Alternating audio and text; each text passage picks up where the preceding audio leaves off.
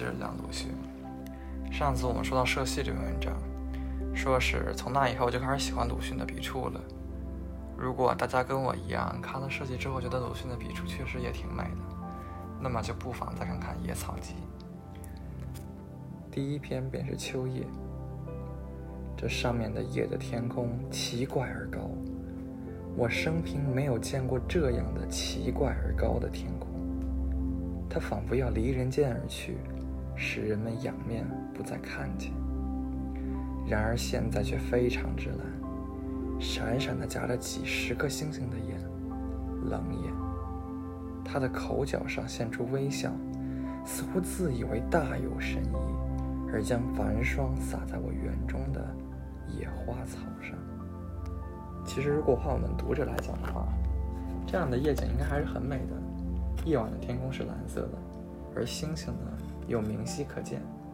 但是鲁迅呢却说星星闪夹着冷眼，天空是奇怪而高。接着他说，他写到墙角的花了，他不知道这花真叫什么名字。然而他描述到，他在冷的夜气里瑟缩着做梦，梦见春的到来，梦见秋的到来，梦见瘦的诗人将眼泪擦在他最末的花瓣上，告诉他秋虽然来，冬虽然来，但此后接着的还是春。蝴蝶乱飞，蜜蜂都唱起春词来了。他于是一笑，虽然颜色冻得红惨惨的，仍然瑟缩着。以我个人理解，这地方是讽刺了。他想说的应该是，压迫中的人们不应该再听信那样心灵鸡汤的话，而要理智的思考、反驳，为自己谋生路，而并不是被那些东西所麻痹，最终安于现状，像死鱼一样，像这寒风的花一样，也不挣扎了。后来他写到了园中的枣树，枣树与天空有一段类似于对弈的描写，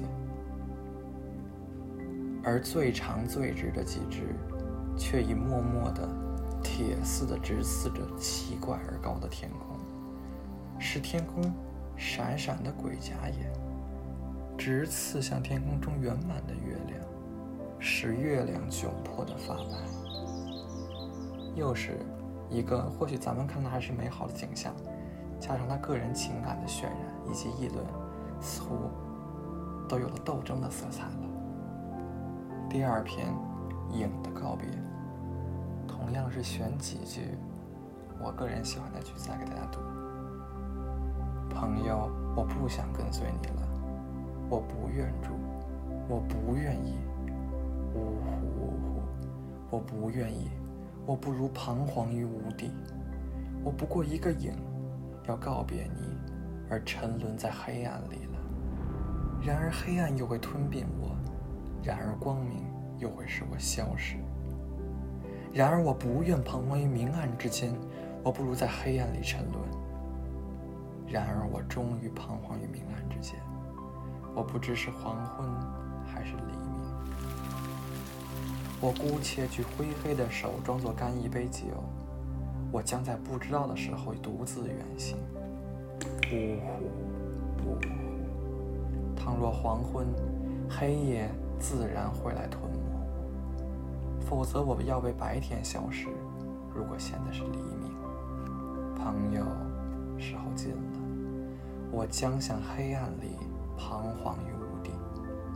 你还想我的赠品，我能献给你什么呢？无疑则仍是黑暗和虚空而已。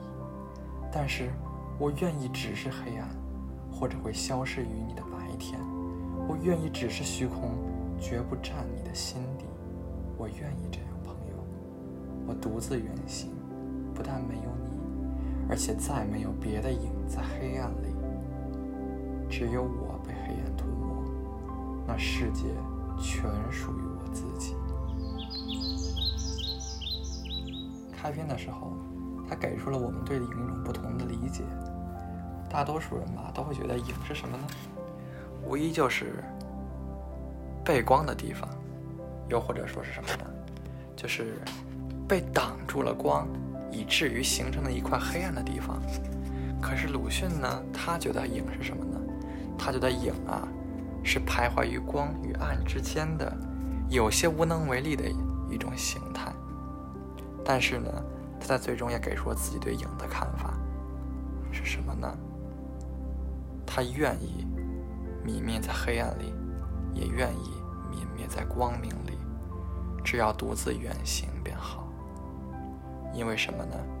那世界全属于我自己。我认为这里面也是有一些反抗压迫的思想在其中的。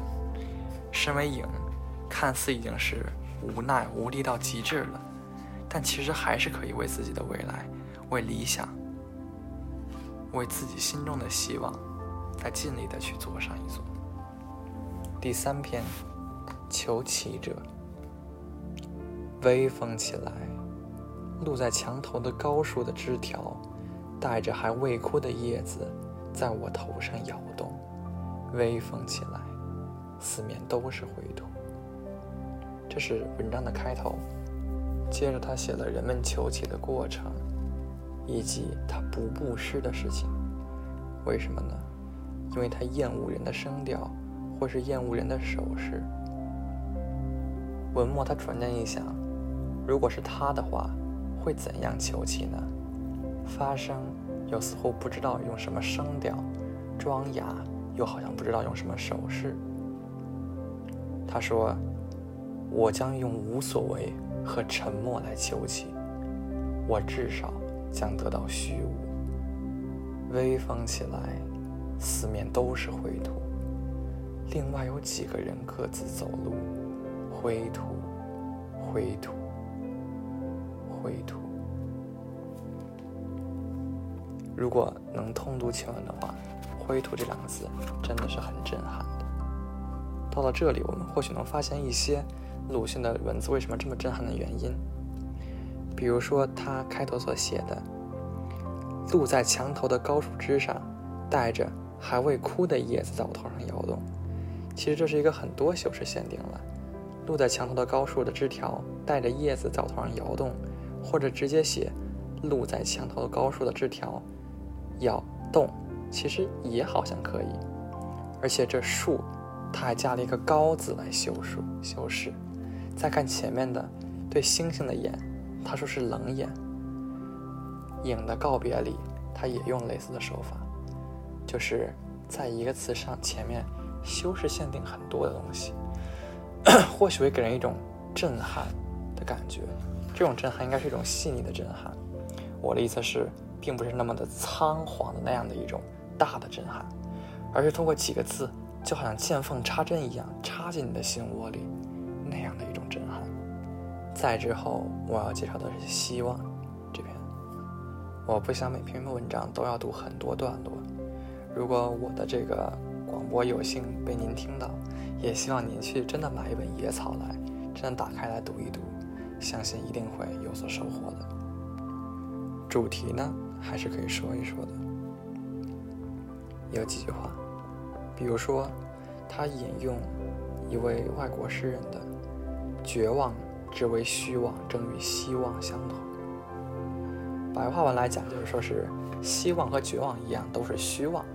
文章里谈到了老去的问题，谈到了被麻痹的问题，最后他说，人们不该用希望这面盾来挡住空虚的暗夜，来麻痹自己不去感知那空虚的暗夜。人们应该站起来肉搏那空虚的暗夜。紧接着我想说的是好的故事这篇文章，我是真实的觉得这篇文章全文都极其的优美，以至于你无论单独把哪个段落摘出来读，一样都能让人感觉到那种真正的文字中美的涵养。比如说许多美的人和美的故事错综起来，像一天云锦，而且万颗奔星似的飞动着，同时又展开去，以至于无穷。或是看它的结尾，我真爱这一篇好的故事，趁碎影还在，我要追回它，完成它，留下它，我抛了书，欠身伸手去取笔，何尝有一丝碎影？只见昏暗的灯光，我不在小船里了。但我总记得见过这样一篇好的故事，在昏沉的夜。紧接着可以说是一个话剧的剧本了，剧本的名字呢叫做《过客》。过客在这个剧本中有很多处都有了类似的描写：沉思，忽然吃惊；默想，忽然被惊醒；徘徊，沉思，忽然吃惊。好像过客心中总有一个声音呼喊着他往前走，然而他又因为现实中的一些因素在想着要不要停下来，他最终还是做出了谢绝老人与女孩，向前走了。文章的结尾，鲁迅这样写：过客向野地里踉跄地闯进去，夜色跟在他后面。这可以有很多种解释了。夜色跟在他后面，即将把他吞没；又或者因为他这样一往无前的闯，因为他这样听从声音而往前走，夜色也只是始终跟在他后面，而无法把他吞没而已了。还有更多的解释，我相信这个每个人读应该都有不同的想法。接下来给大家分享几句话：于浩然狂歌之际中酣，于天上看见深渊，于一切眼中看见无所有，于无所希望中得救。这好像是一个有点举世皆浊我独清，众人皆醉我独醒一样的，大家热切的眼看向一个地方，我却看见了无所有。大家在希望中似乎得到救赎与拯救，而我呢，于无所希望中得救。这又是我们想起他前面那一篇文章，就是写希望与绝望只为虚妄，而他呢，也不手持盾牌了，最终是只身肉搏空虚的暗夜。之后想分享的是一篇叫做《一绝》的文章，同样是野草里面的。这篇文章我是很喜欢，因为呢个人来讲，我其实是很喜欢日本那种感觉。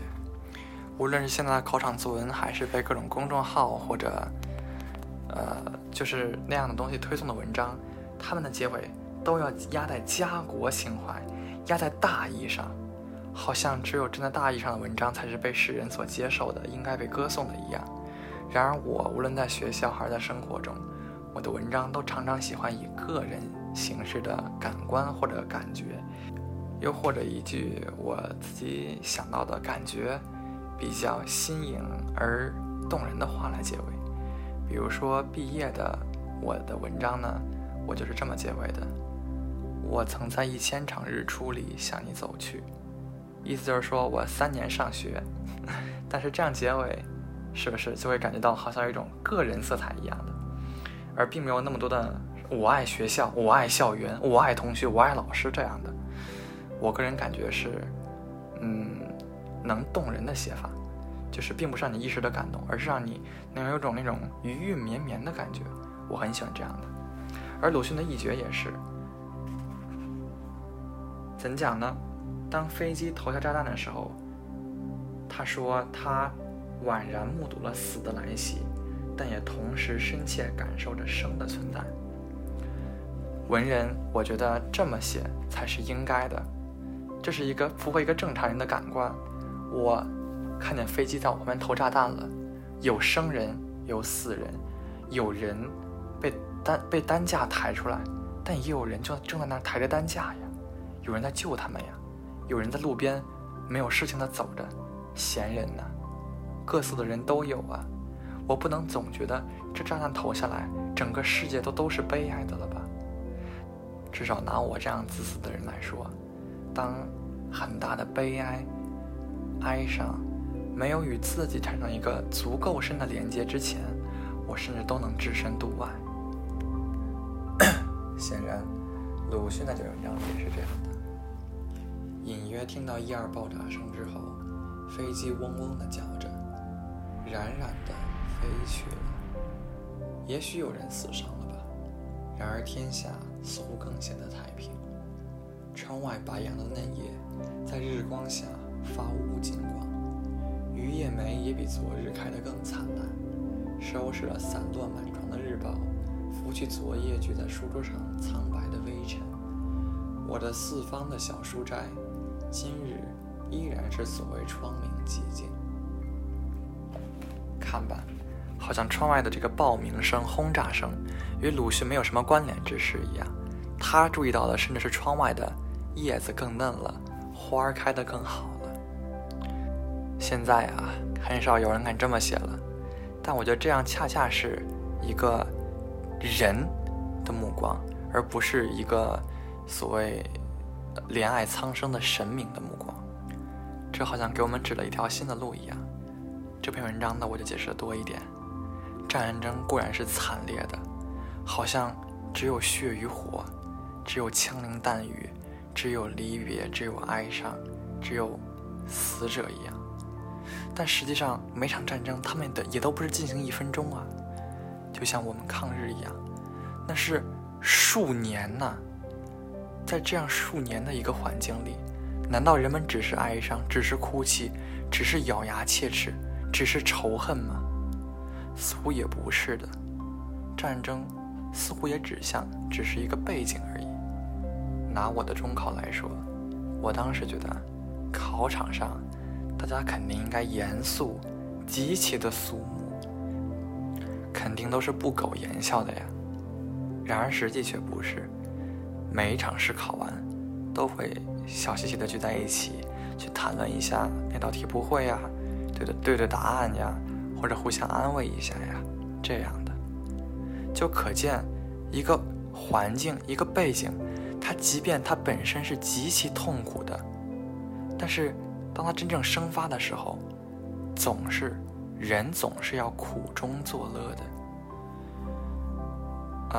好比想起了张爱玲的一部小说《倾城之恋》，也是以战争作为背景，但她呢也是把战争只作为了背景，而并没有拉带前景来，没有把战争作为一个前景去写战士的死伤，而是写的战争时期男人与女人的情爱。但你能说这不是一部战争小说吗？这好像也是的。所以呢，不要觉得鲁迅的《一绝》这篇文章好像太过于冷漠了，太过于不关心国家了，当然没有那么简单。甚至他之后还写道，我愿意在无形无色的鲜血淋漓的粗暴上接吻。这就很有我们所熟知的鲁迅的风格了。然而其实后面是什么呢？缥缈的名园中奇花盛开着，红颜的静女正在超然无事的逍遥，鹤唳一声，白云郁然而起，这自然使人神往的吧。然而我总想起我活在人间，似乎又回到了这个前景。而到了文章的最后呢，他写道，在边笑中，夕阳居然西下，灯火给我接续的光，各样的青春在眼前一一驰去了。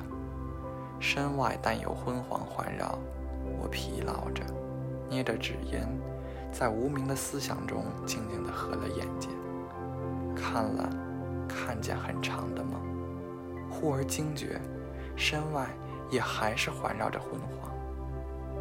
烟转在不动的空气中上升，如几片小夏云，徐徐唤出难以指明的形象。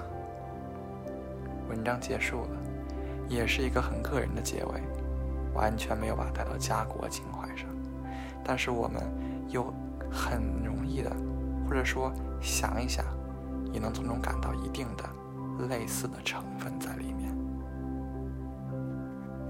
好了，今天的介绍就到此为止了，下次我们可以讲讲华盖记，还有就是呐喊、彷徨这2本。